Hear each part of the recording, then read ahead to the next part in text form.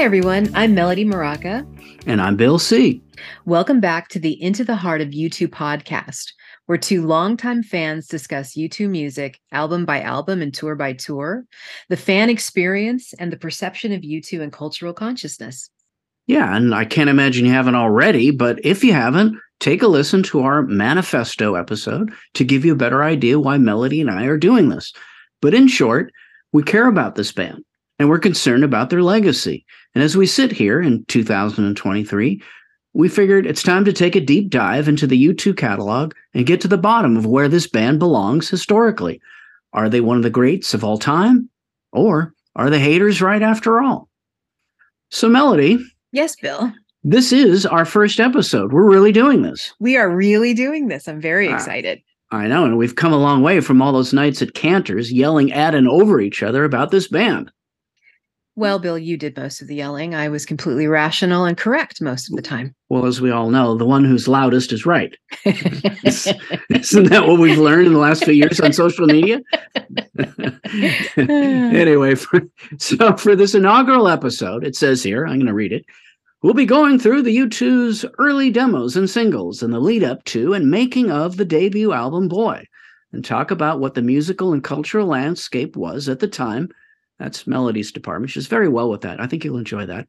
The Boy tour and what the band's stature was moving forward. I mean, is that true? We're doing all this, Melody? I think we are doing all of it. Well, I'm excited. So where does it all start?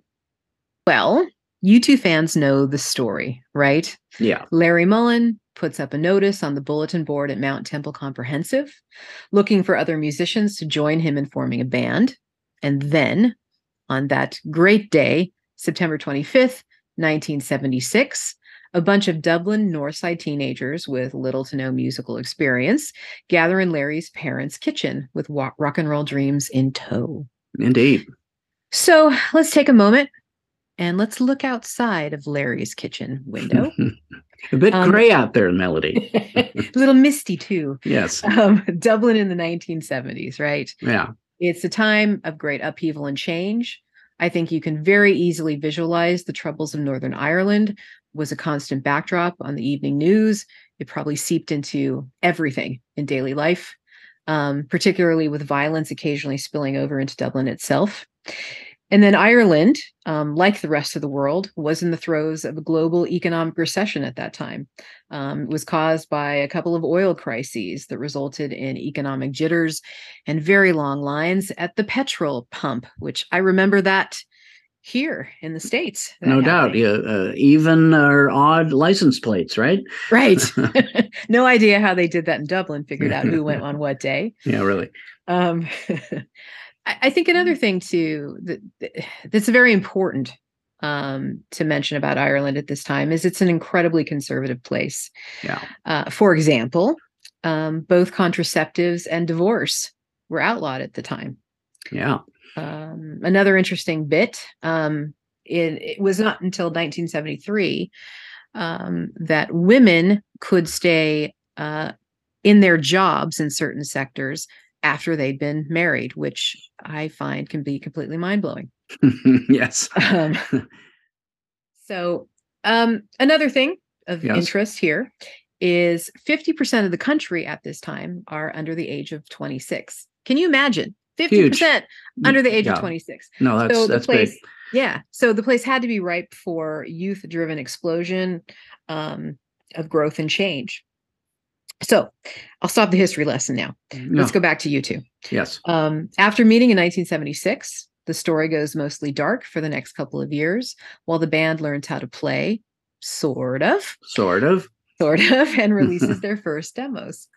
Yeah. And I think what's abundantly clear from listening to these early demos, and both you and I have been doing that the past week in preparation for this podcast, is, you got poor Larry. He's 16, and the poor guy, he can't keep time. Adam can barely play. And Bono is basically a mimic at this point, consumed by his many influences. You got Joey Ramone, you got Susie Sue, you got Iggy, you got Bowie. I could go on. And only Edge possesses a hint of any kind of mastery of his instrument or any musical identity.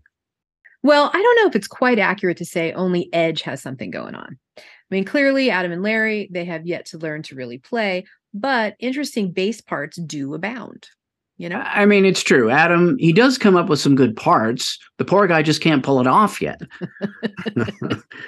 Okay. Right. And then let's take Larry, for example, too. I mean, his playing, it is simplistic and it serves only to move the songs forward, but I really think that's all those songs needed at that point, you know? Yeah. And listen, there's one other thing I wanted to bring up, and forgive the tangent, but as I was driving over, see what you think. I think there's two reasons why U2 survives the frustrating first couple of years where, I mean, let's be honest, there's very little tangible evidence this thing is working.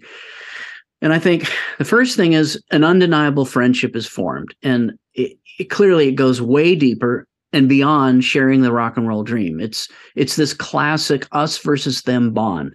And it's very Irish.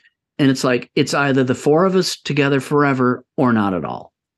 Yeah. And I think that it's remembered. I think it's important to look back and remember that friendship really wasn't typical. I mean, back in 1976, Bono and Adam are 16 and Larry is 14, which, it's a massive gulf at that stage of life. No right? question. Yes. I mean, maybe it was Bono taking Larry under his wing after Larry's mother passed away, which was certainly an amazing experience that the two of them shared. That develops this incredible bond that they have. No question. That can't be overstated. Also, when you take into account Adam doesn't seem to have anything that he fits into. Mm-hmm. He's this oddball, and he finally finds somewhere where he does fit. So maybe these guys become his life preservers. Yeah, no, I agree with that. But before we get too far into our couch psychology, Bill, you said earlier on that there were two reasons why U2 survives. What was the second one? Yeah, I think the other thing that's notable is they're chasing said dream in Dublin, Ireland. And I think it's fair to say in a more cutthroat or careerist city like London or New York or LA, the band's ties that bind, so to speak, wouldn't have survived. And I think anywhere else, either Edge himself or Paul McGuinness or some other shyster would have tried to grab the good bits and cut bait, but not with these four and not in Dublin. Right. And, you have to say, if Edge had left at that point, it would have been over. I don't think it really can be overstated that without Edge, there is no U2 at this stage. I couldn't agree more. And yeah, I mean, in the case of Adam and Larry, it's about their friends' faith in their potential. But in the case of Bono, it's something a little more. Because what we learn along the way from a multitude of sources, time and time again, is Bono, from the very beginning, has something you're either born with or it's not there at all. And it's this it factor. Mm-hmm. It's the power to commandeer a stage and demand attention. And because of this, the band recognizes the value of being patient with him until he learns how to sing and find his identity. But the problem is, it's that intangible gift of his, it's impossible to detect on these early demos. But thankfully, they have Edge, and that's who's keeping hope alive. So in 1979, U2 lands an Ireland-only recording contract with CBS Records, which they landed in part due to winning a talent show at a St. Patrick's Day gig in Limerick. How's that for being Irish, right? Lucky charms. Okay.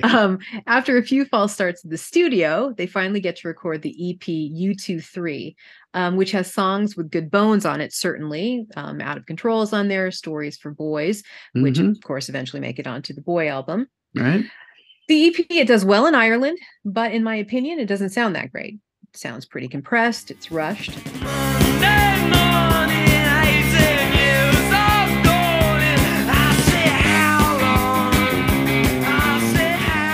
Okay, that all said, U2 at this stage, they've gained a loyal following.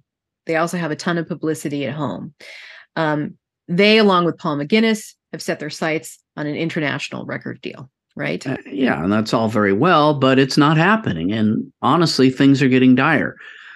See, The band had just got back from gigs in London, which were funded by all their parents, loaning them £500 each to try and get signed, but it doesn't happen. So as 1979 turns into 1980, their options are running out.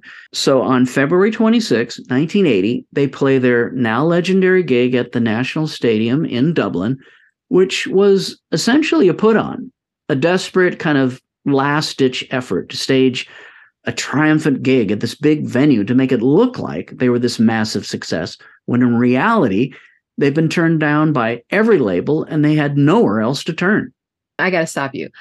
I always thought that they really did this, that they really sold the 2,000 seats at the National Stadium. I didn't find out until much later. The whole thing was a big put on, and they maybe sold 500 seats. And I think you were telling me earlier that most of those were giveaways. I just think I love the balls, basically. Totally. But the thing that's funny about the whole thing is it miraculously worked. The bluff worked. They actually did get signed to Island Records. But I want to take a minute and talk about that gig, that National Stadium gig. Melody, I know that you and I have long had the bootleg of that gig. Yep. And when you look at that set list and you listen to that show and you juxtapose it with what ended up on Boy, just 8 months later, and that's just when it was released. So it's just like 5 months later, they recorded Boy. It's nothing short of miraculous, because gone are all the kind of rigid, stick up the ass stuff like Cartoon World.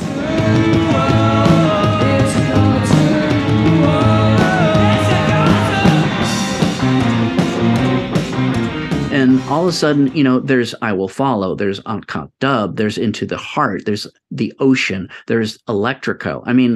U2 emerges with, obviously with the help of Steve Lillywhite, which we'll get to in a minute, but with a rare kind of power and confidence and clear vision of what they are. To me, it's almost like literally Robert Johnson at the crossroads. Like they'd made a deal with the devil for musical powers they'd never possessed before or even hinted at. No, it's all very true.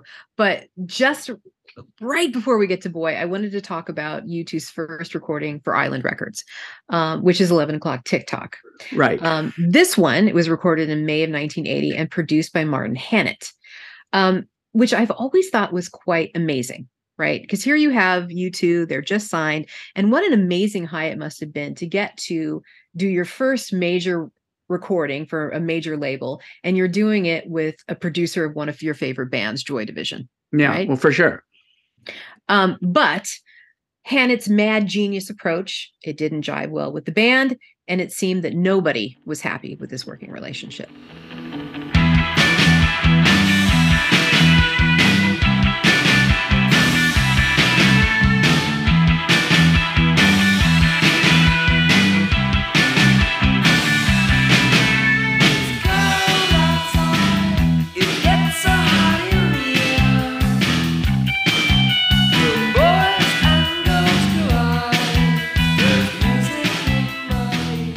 A lot of people think Ian Curtis, had he not killed himself in May 1980, which sent, Hannett into despair, he would have been the producer of Boy.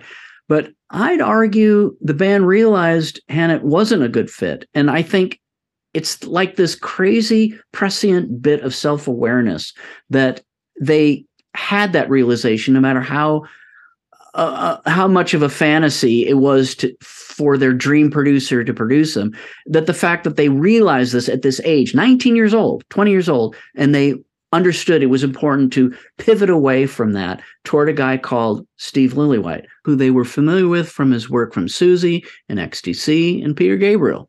Yeah, just a little bit of background on Steve Lillywhite. He was a staff producer at Island Records, and by some accounts, he initially passed on working with U2 when he heard the demos. But he changed his mind when he saw them live, and I'm certainly glad he did. The record that the collaboration yielded is, I think, one of the best debuts in rock and roll. I couldn't agree more. Now, the thing is, it wasn't easy, though, because if you believe Lillywhite's production team, Larry couldn't keep time to save his life, as we've covered before, and apparently a lot of the drum tracks are either composites from different takes or early ad hoc versions of what we now call loops, created to flesh out or complete the backing tracks. And supposedly Lily White was also not very impressed with poor Adam and had to teach him a lot of his bass parts that actually work, because a lot of what we came in with to the sessions wasn't meshing. Then we have Bono. He's still messing about with the lyrics, something that will dog him for the next several records. But fortunately, again, we come back to the same thing we've been saying. They have a guy called Edge, who by the end of Boy emerges as a new kind of guitar hero, anti-hero, a master of minimalism.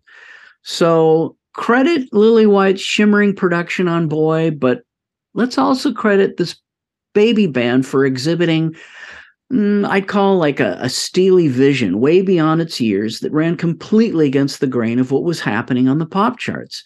And from the opening riff of I Will Follow to the last strains of Shadows and Tall Trees, Boy is nothing short of a revelation.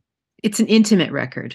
It's about the internal world of adolescence with all its yearning and frailties, a world where the innocence of childhood experiences the bruising tastes of adulthood. It's an earnest, naked album, but it's also one filled with exuberance and a lot of pop sensibilities. Yeah, for sure. And, it's funny. It's like, the truth is, like, early U2, I don't focus in on the lyrics per se, like his poetry that would come, maybe with Unforgettable Fire. But Boy is a concept album of sorts, but not in a classic way. But it is universally relatable and lyrically thematic. And better yet, it's not just a coming of age story, so to speak, using the tried and true, but it does zero in on those moments in the twilight, the tug of war going on, straddling the passageway between adolescence and adulthood. And it's a record that the band not only love and are clearly proud of, but it's a sound and like this, it's this treasure trove of themes that they will not only go back to at various times, but indelibly so right up to this very moment. Agreed. Yeah. Okay. So Boy is released on October 20th, 1980 in Ireland and the UK, and on March 3rd, 1981 in the United States. Yeah, so let's get down to it. You drop the needle down and you get that now iconic count off to I Will Follow. Let's listen.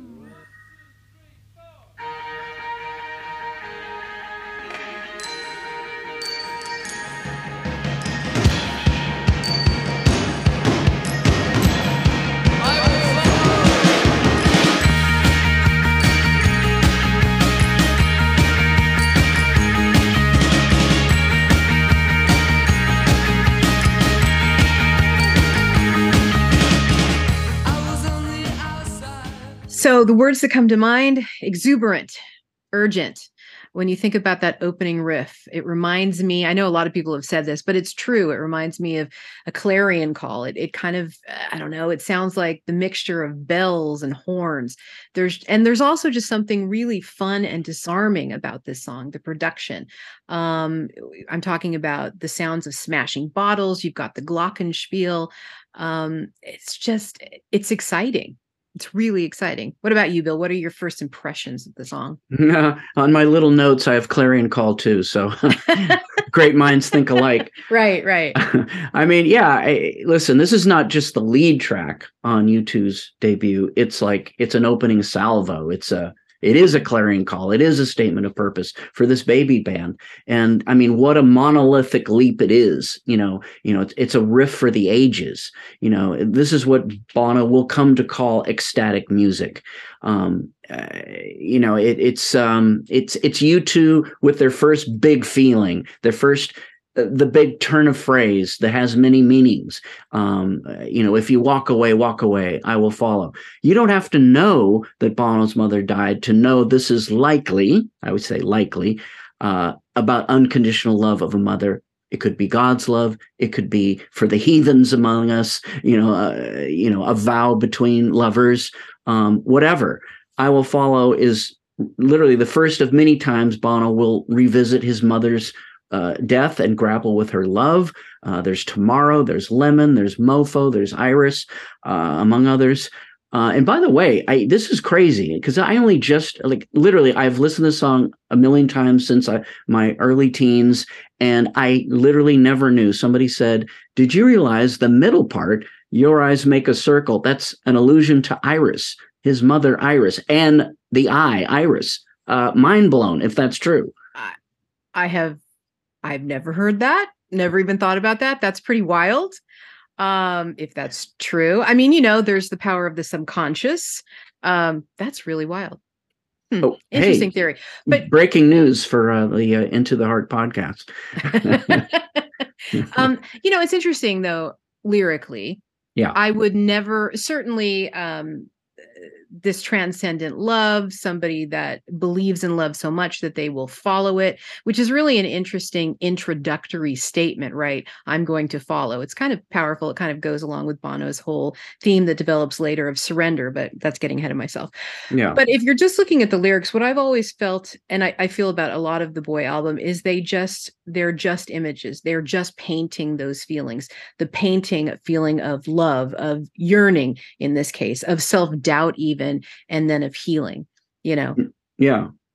So. And the funny thing is Bono, he's not the star here on Boy. That'll come on the tour, but he seriously sounds assured finally, like literally, like I said, like a switch of a light.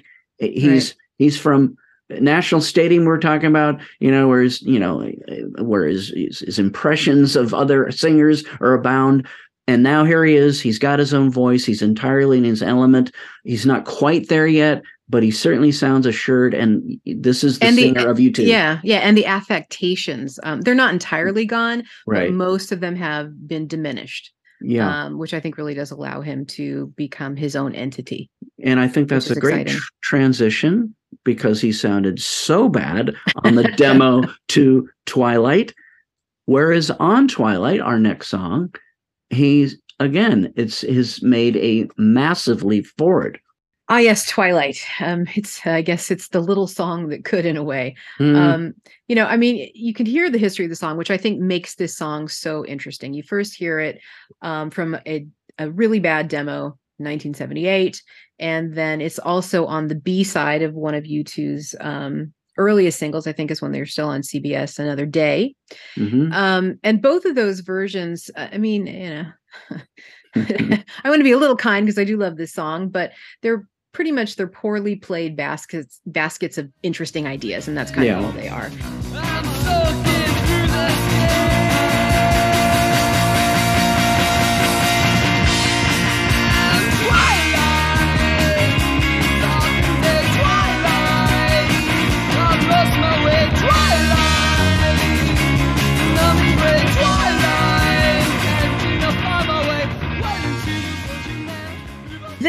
And then on this album, it becomes this majestic, trippy saga of a song that reveals this haunted journey from childhood to young adulthood and that liminal place that you can exist in when you are making that transition. And the transformation's incredible.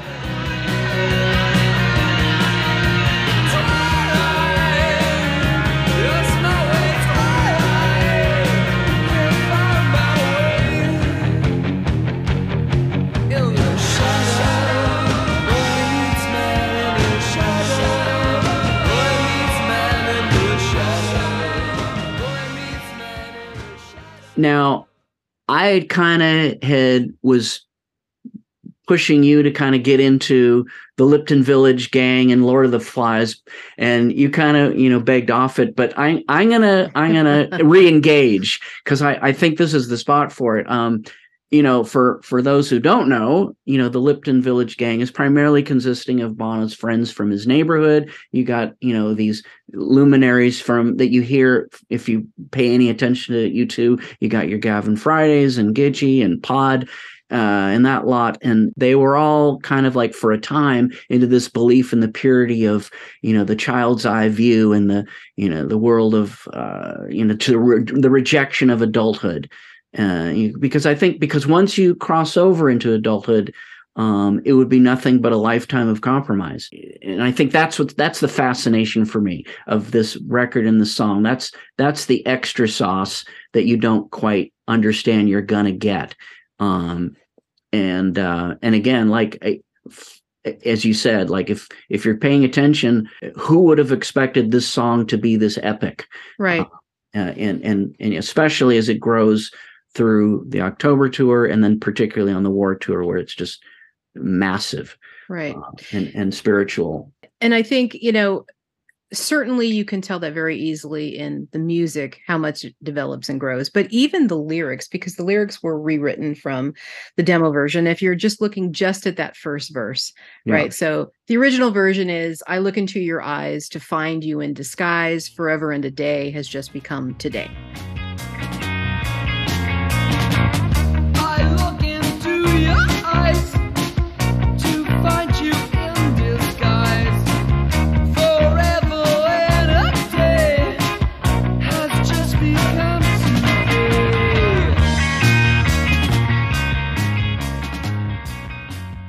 And it's not terrible, but then it becomes, I look into his eyes, they're closed, but I see something. A teacher told me why I laugh when old men cry. I look into his eyes, they're cold, but I see something. A teacher told me why I laugh when old men cry.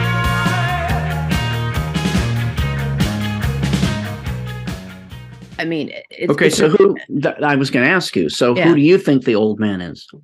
I don't know. I don't know who the old man is. I don't think I really need to know who the old man is. But could it be Iris's dad, who also died right then? She was at the funeral of his grandfather. I mean, it's possible. I mean, or is it a child's yearning for wisdom from an elder? Right. Or is it, something about what happens to you in adulthood? Okay, that also works. I mean, it could be a lot of different things, but I mean, that's it. It becomes very evocative. It becomes something that you can ponder. There's just an amazing maturation to the entire lyric. And it just becomes something that you can kind of get into and start to think all sorts of different theories behind. Okay, so let's not ignore the elephant in the room. I mean, a lot of people think this song touches upon a sexual encounter. What kind of credence do you put in this? I mean, certainly when I first listened to the song, that was the impression that I got. I think if you look at the next verse, right? Bono sings, my body grows and grows. It frightens me, the old man tried to walk me home. I thought he should have known. So, I mean, yeah, it certainly sounded like a sexual encounter to me. And I think that also this gives reason why, particularly in the United States, the gay community were one of the first to really welcome U2, because they thought that there were a lot of themes on the album, gay themes on the album. And U2 had said later that there was, I believe the words that they used was there was a misunderstanding about that. But I don't know how else you look at these lyrics. I don't know how else you can interpret those lyrics, particularly then it follows in the shadow boy meets man. It is evocative, and I do think it's sexual. What do you think, Bill? I think it's kind of cool, actually. I think it's cool if that was a expressly intentional idea. I think it's kind of cool, actually. Yeah, sure. When you think about it, like you were talking earlier about 50% of the country is 26 or younger. And, there's an obvious age divide, older Dublin, younger Dublin. I think that's kind of an interesting concept, that might have been going on. Just a thought. Yeah. But there does seem to be this ambivalence about sexuality, anxiety about sexuality that flows through the record. And certainly if you look at the next song, Uncut Dub, I think that's definitely on display there. And I think you kind of have to talk about Uncut Dub and Into the Heart together. Say goodnight. She waits for me to put out the lights.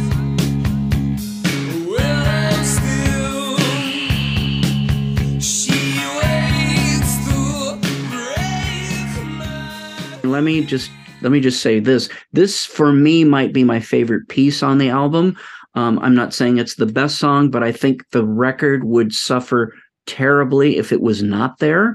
I think it provides a incredible and wonderful dark otherness that juxtaposes against like largely the splashes of light that's, at least musically on the rest of the record.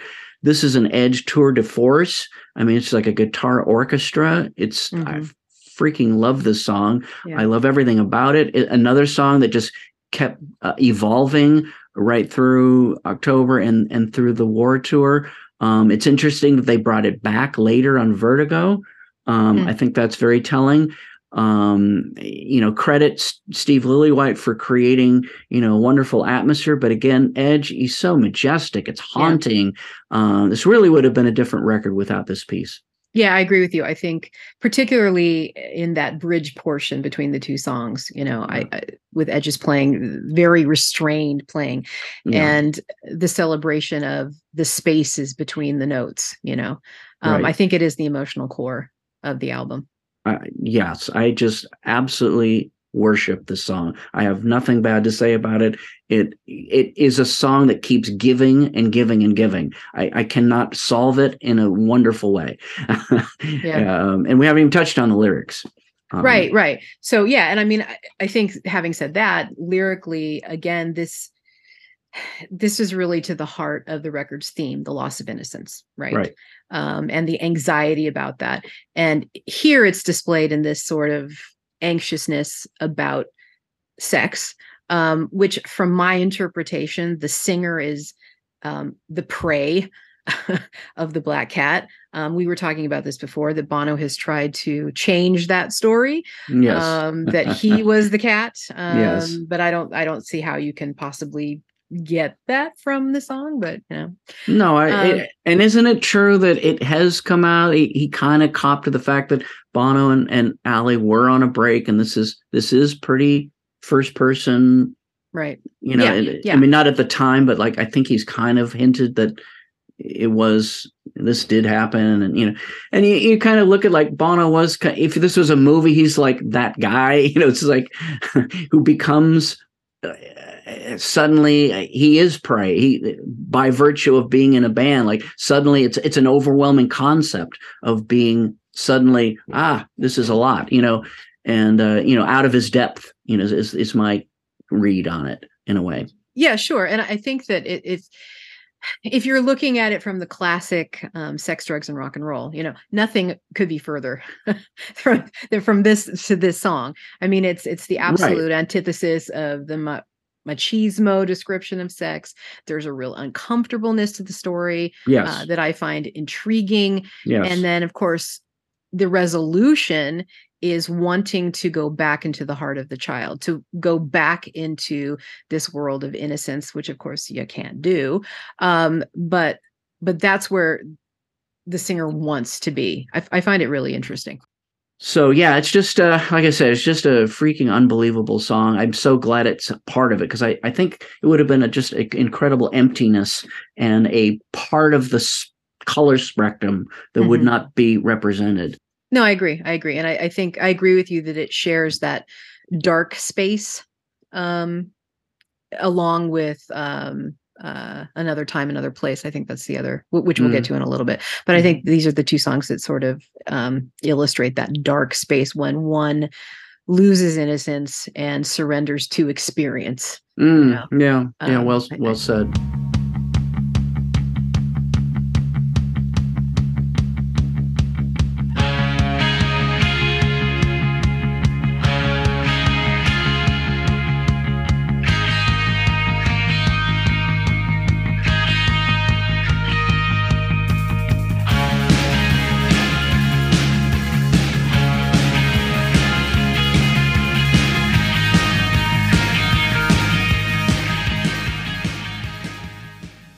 And then we have Out of Control, which I think certainly serves to pick the tempo back up from Into the Heart.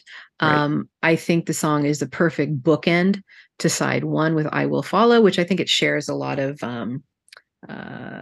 characteristics with.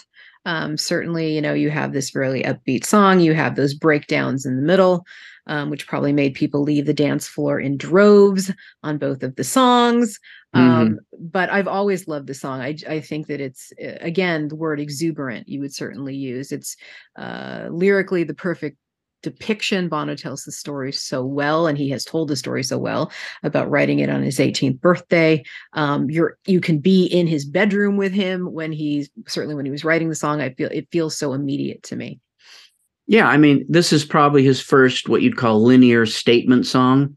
A lot of kind of like splashes of colors and imagery, here and there on the early stuff. This is what I would call his first kind of like cogent statement song. I mean, the one I love is boys and girls go to school and girls, they make children, not like this one. I mean, that's great. I mean, he's obviously talking about himself. I mean, like there's a wonderful kind of tolerable arrogance to that that is also on display on The Ocean. Thought the world could go far if they would listen to what I say. That's what we do. I mean, come on, like this isn't the annoying Bono that people hate. This is the one literally that we're all like this. We all think every moment is crucial and massive. Like this is a snapshot literally of that moment, and it's a series of those moments that are so relatable. Yeah, absolutely. And I think, if you're looking at the lyrics again, it also, in a different sort of way, is looking at those worlds of innocence and experience. I guess you'd have to say at the very end, he says, one day I'll die. The choice will not be mine. Will it be too late? You can't fight fate.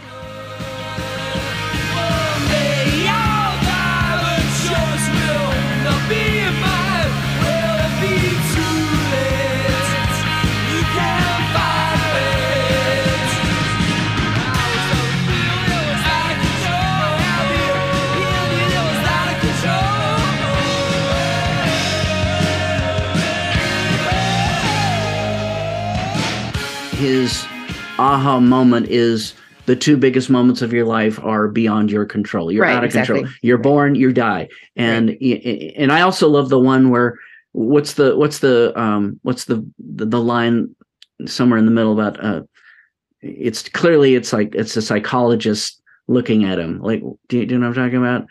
No, which line are you talking about? So we had to stop this episode so we could look it up. Melody, what's the line I was trying to think of? Okay, so the line here is, I fought fate. There's blood at the garden gate. The man said childhood. It's in his childhood. Okay, thank you. Appreciate it. But to me, that's like he's talking to a psychologist, and the psychologist, it's like that classic thing. Oh, it's in your childhood, which I, being a Quadrophenia fan, like that is what connected me to that. I don't even know if that's right, but anyway, that sounds good. Yeah, it does sound good. But yeah, it's pretty heady stuff for a baby band, right? It is. But again, there's that sort of pop punk aesthetic.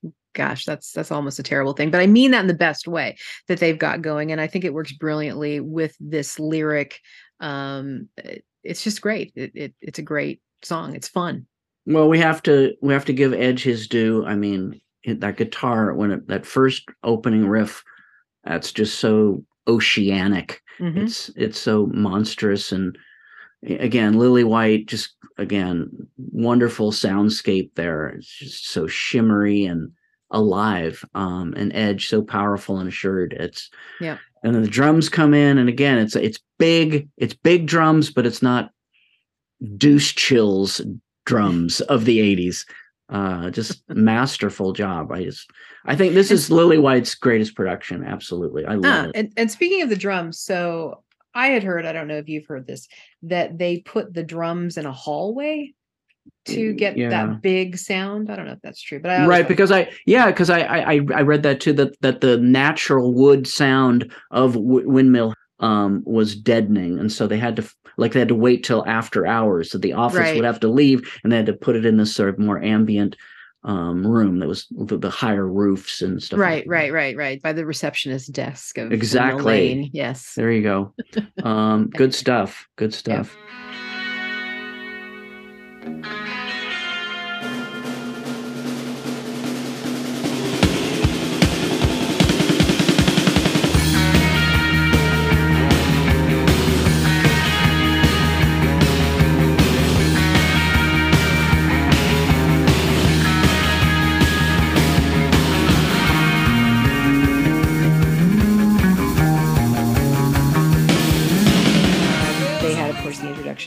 writing stories for boys, which again, you have a song. I've always liked that song. I think the song is a great pop song.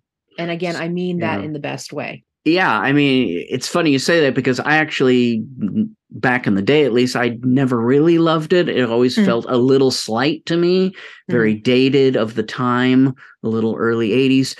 But it's funny but in the lead up to the show, I actually was kind of marveling at what a gem it was, like in piece of pop songwriting. There's so many hooks. It's like great dynamics. The chorus ends, the rhythm goes to that staccato thing. Stories for boys, and then the singular snare hits, and then before segueing back into the verse, it's like that stop. It's like mature songwriting beyond their years. It's very. It is, yeah. And I mean, I think you've hit the point. It's a very structured song. Yeah. Which is great. Now, but what the heck is it about? I mean, because I don't know if you know this. I always kind of felt it was leaning towards a little bit talking about masturbation. I don't think I've ever thought of it that way. I mean, I was looking at more of sort of a series of vignettes of being a kid and things that you do as a kid. So, I mean, I guess you do masturbate as a kid too. That would be one of the vignettes. But no, I got to say, I'm definitely going to start calling it. I'm going to go off for a vignette now. I'm definitely adopting that. Off to a vignette. Ta-ta. No, but seriously, masturbation, that's not where I thought. I mean, really, I really did think about it as these series of things that a kid would enjoy. You're listening to the radio, you're watching the TV. But now that I'm looking at the lyrics, there's a picture book with colored photographs. I don't know. Yeah. Maybe. Well, sometimes a donut is just a donut. Oh God. Yeah. Okay. Maybe it's a fine pop song. Let's leave it at that. Yes, exactly. The Ocean.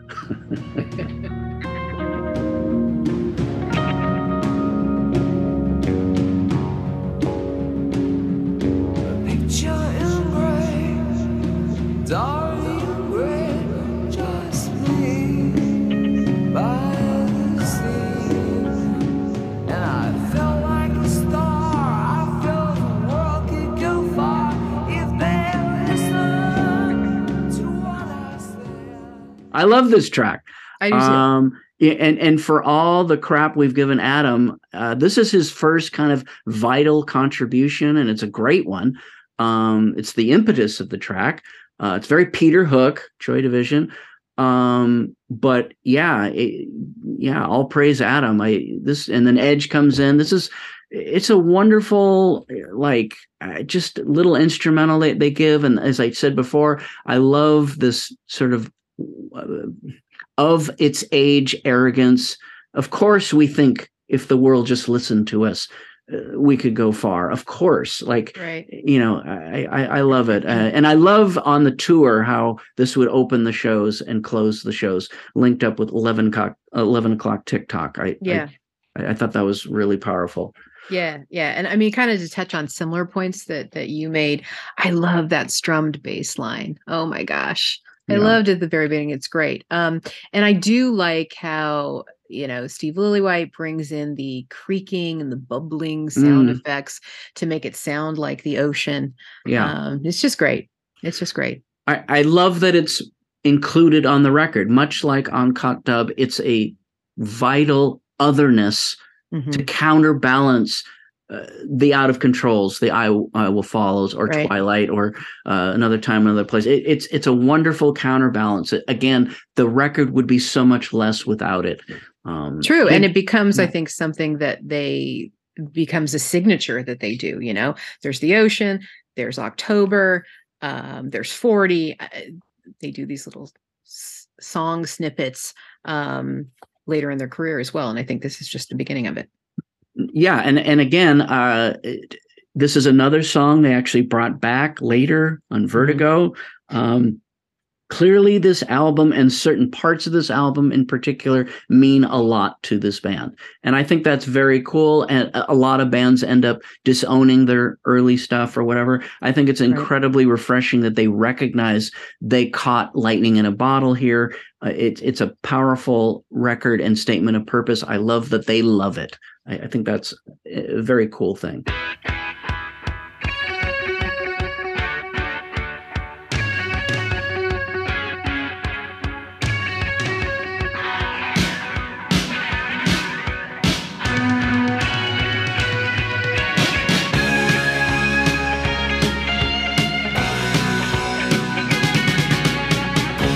Starting a landslide in my And then we get to A Day Without Me, which I didn't actually know that this was the first single. I always thought that I Will Follow was the first single, but it's A Day Without Me. A Day Without Me was released as the single in July of 1980. I didn't know it either, and maybe they don't want anyone to remember it either because it did nothing.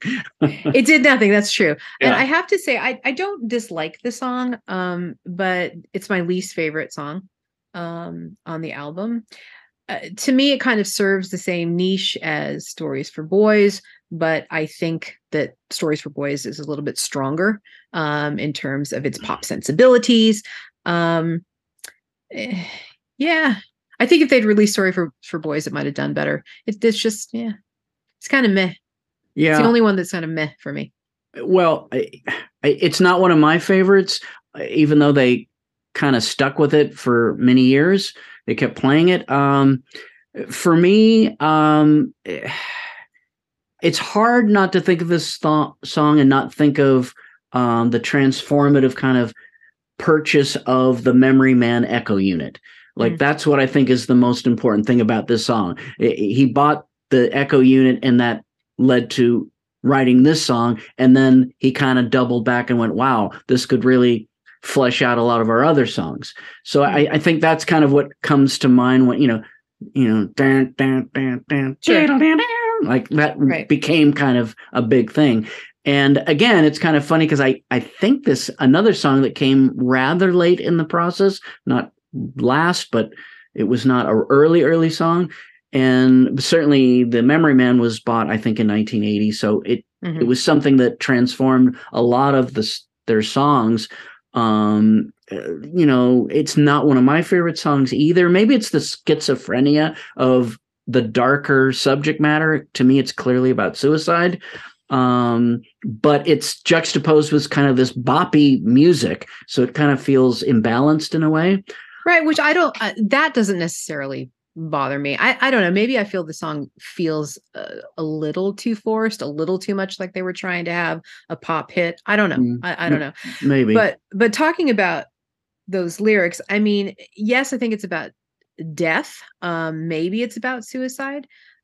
Certainly it's infamously known as being about Ian Curtis's suicide, which it can't be. Well, I don't think the timeline works. It doesn't work. Yeah. But I think that it was their people, their representatives that actually came out and said that it was about Ian Curtis's suicide. Whether you two were involved in that decision, I don't know, but it originated from their camp.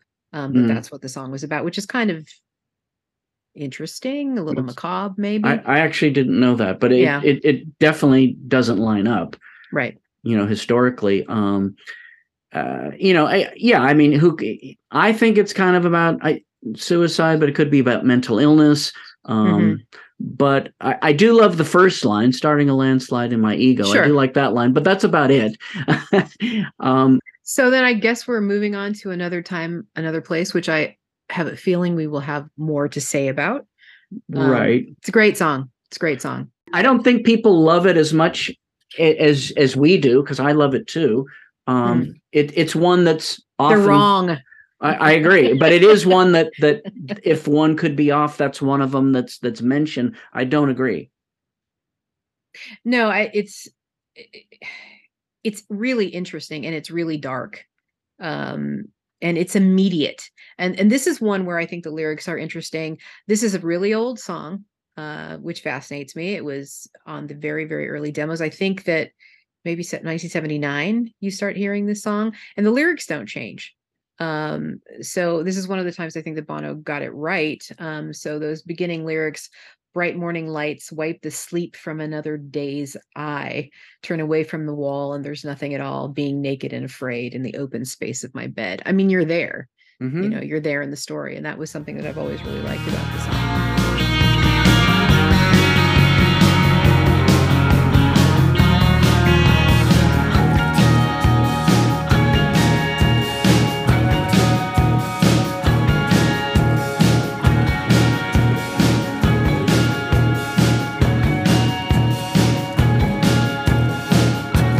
Just as I am, I awoke with a tear on my tongue.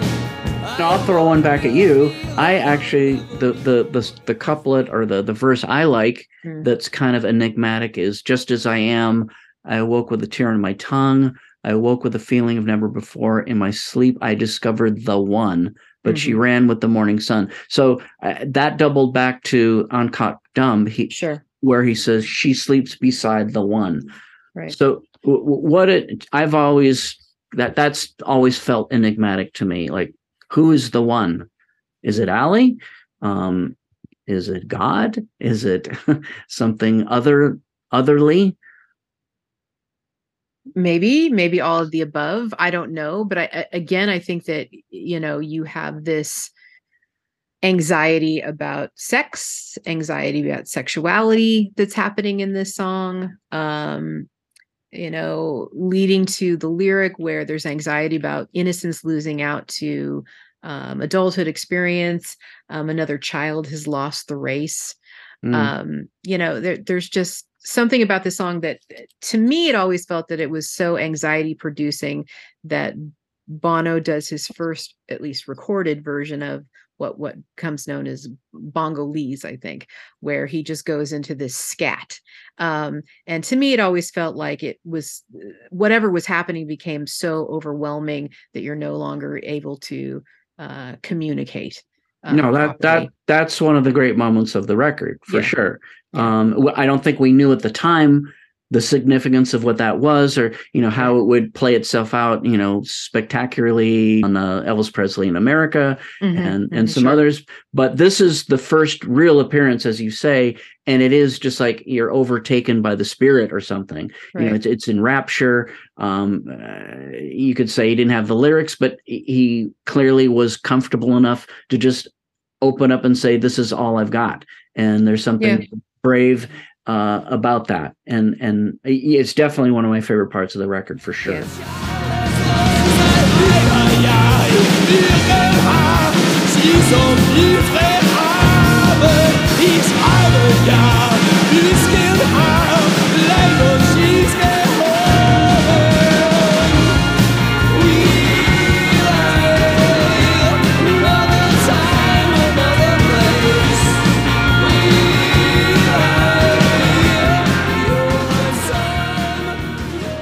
But I think this one, I think this one is a singer's song. This is maybe the one where Bono shines the brightest. He's certainly opening up his throat, and it's coming out like, he's not mannered. He doesn't have the affectation. He's letting whatever the spirit take over, and you're hearing something extremely authentic. Which I think was the main problem. And it's a problem for all of us when we are self-conscious. And so we're so worried about the way people see us that we can't allow ourselves to be authentic. So we have to grab something else that feels familiar. And here's a moment where he's letting his essence, his core come out in a moment of ecstasy. Interesting. I agree. I know a lot of people would say, like you just said, you didn't have the lyrics or you're just faking it. But no, I agree with you. It's inarticulate speech of the heart, right? To borrow a phrase from Van Morrison, 100%. Right. Yeah, I feel strongly about that. Right. It's a great moment. So, brings us to Electrico. It does, which I love this song. I do too. It is at moments in time definitely my favorite of this record, and it certainly is my favorite live song of this record.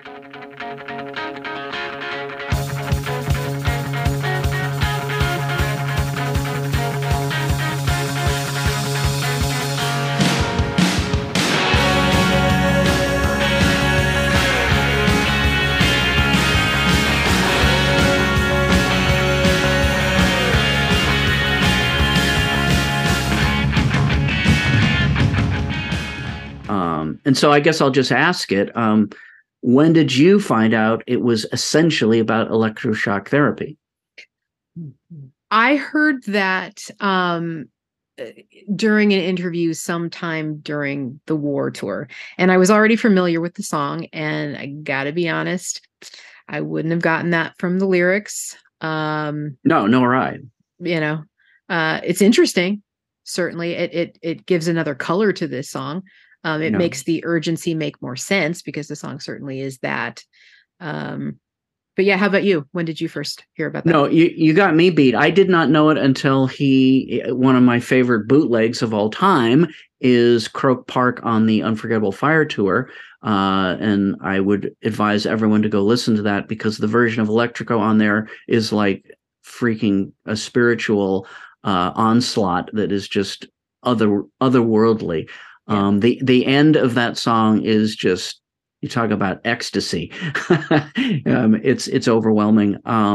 Yeah, I mean, you mentioned there's a jitteriness to it it's more musical because you wouldn't get it from the lyrics, but musically, God bless Edge. I mean, if that guy doesn't have a great ability to you could just give him an idea and he can translate it to music so well. And this is like one of the greatest examples. Again, you don't have to know that it's about it. You can kind of just be told it might be about it, and then you hear it, and then it's like, yeah, Yeah, true. This jitteriness of like this idea, this disturbing image. If you've ever seen the end of One Flew Over the Cuckoo's Nest, you know what ECT is. Right. It's a horrible thing, and it was something that was extremely common in the psychology industry in the late 60s, early 70s. It's a terrible thing. It's witchcraft.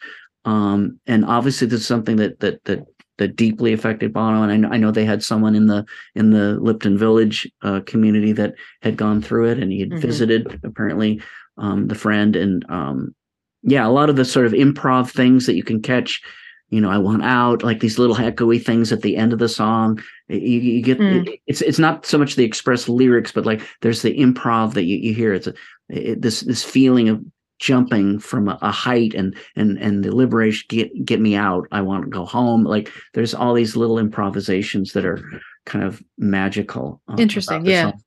And when you first started talking about the song, you talked about it as a live song, right? Yeah. And I think that as much as I love the recorded version, and I have a hard time not thinking about this song as a live song. I always associate it with their live shows. It becomes so huge. Yeah. And of course, Bono's histrionics that he does in later tours where the song becomes such a huge set piece. I think that's just a part of this song's story. Well, we'll cover this on the war tour, which of course it does reach its apex. Yeah. I'm getting ahead of myself. No, I too, because I can't help myself, because it did become such a set piece, and put the very idea of performance into the danger zone, and we'll get all to that. Yeah. But it was by and large via this song, and I think that just sort of like in the same way that it touches on the manic quality of ECT, it instills that in Bono, the performer, and I think that's kind of fascinating. Yeah, and but again, we're kind of talking about the manic qualities of the song. I think this song does have one of the more interesting breakdowns. A lot of their songs do in the middle where you have the slower tempo. I really love this one. I love the tom work that Larry does in it. Yeah. I think it's great. Edge's solo is great. Yeah. Just some really good musicality going on in this song.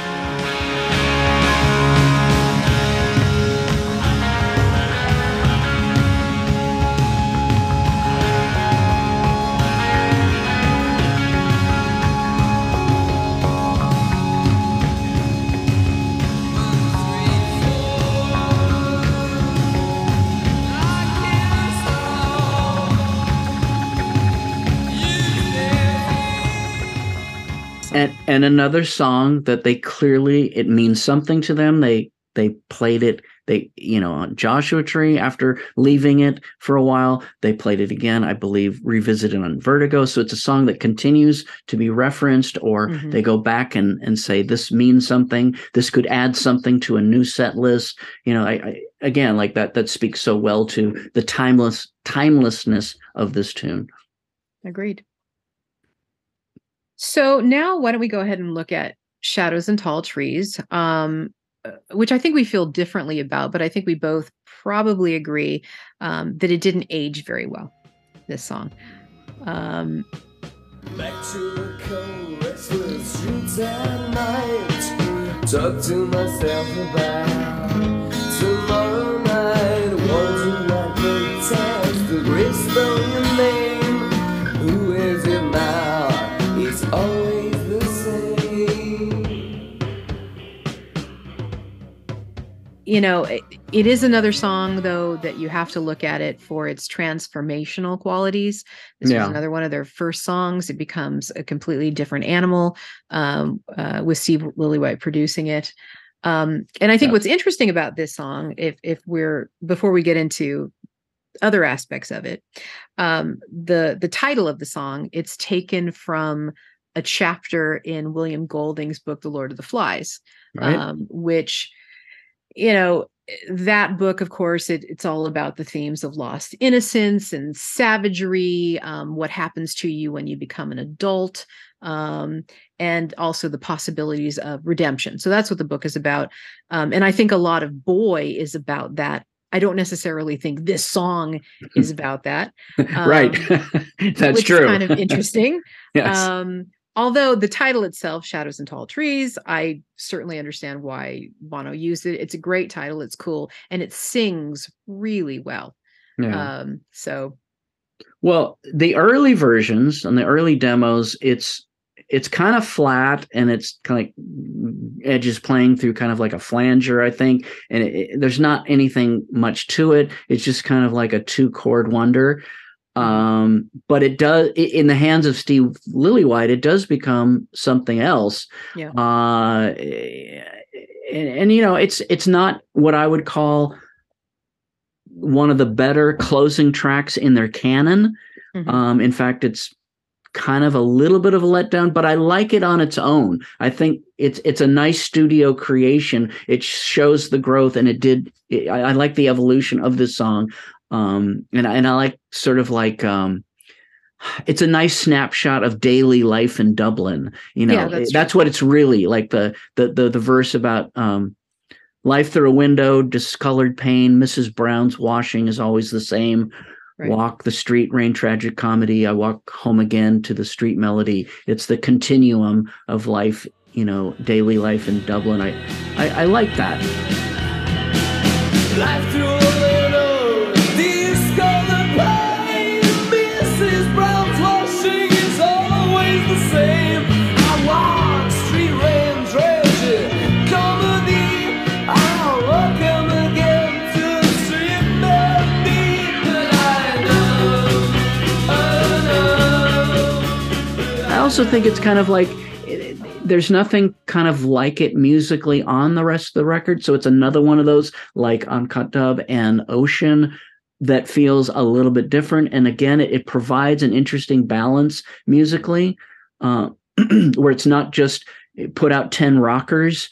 Sure. Again, it's another splash of color that shows the depth of the band. And again, I'm going to give the band credit for having the vision of saying, it's not about just, you know, vomiting out, you know, 10 punk rock songs. You know, they understood the value of dynamics, depth, you know, variation from song to song. This, to me, again, is another song. I'm grateful it's there, because I think it adds another chapter to this big picture that they're painting. Yeah. I think that's right. The one thing that I'll point out, you know, is this a good closing track? One of the lines in the song, which I just have always thought is a great opening question to the larger audience, is, you know, do you feel in me anything redeeming, any worthwhile feeling? I've just always thought that was a great line to have on the last song of your first album.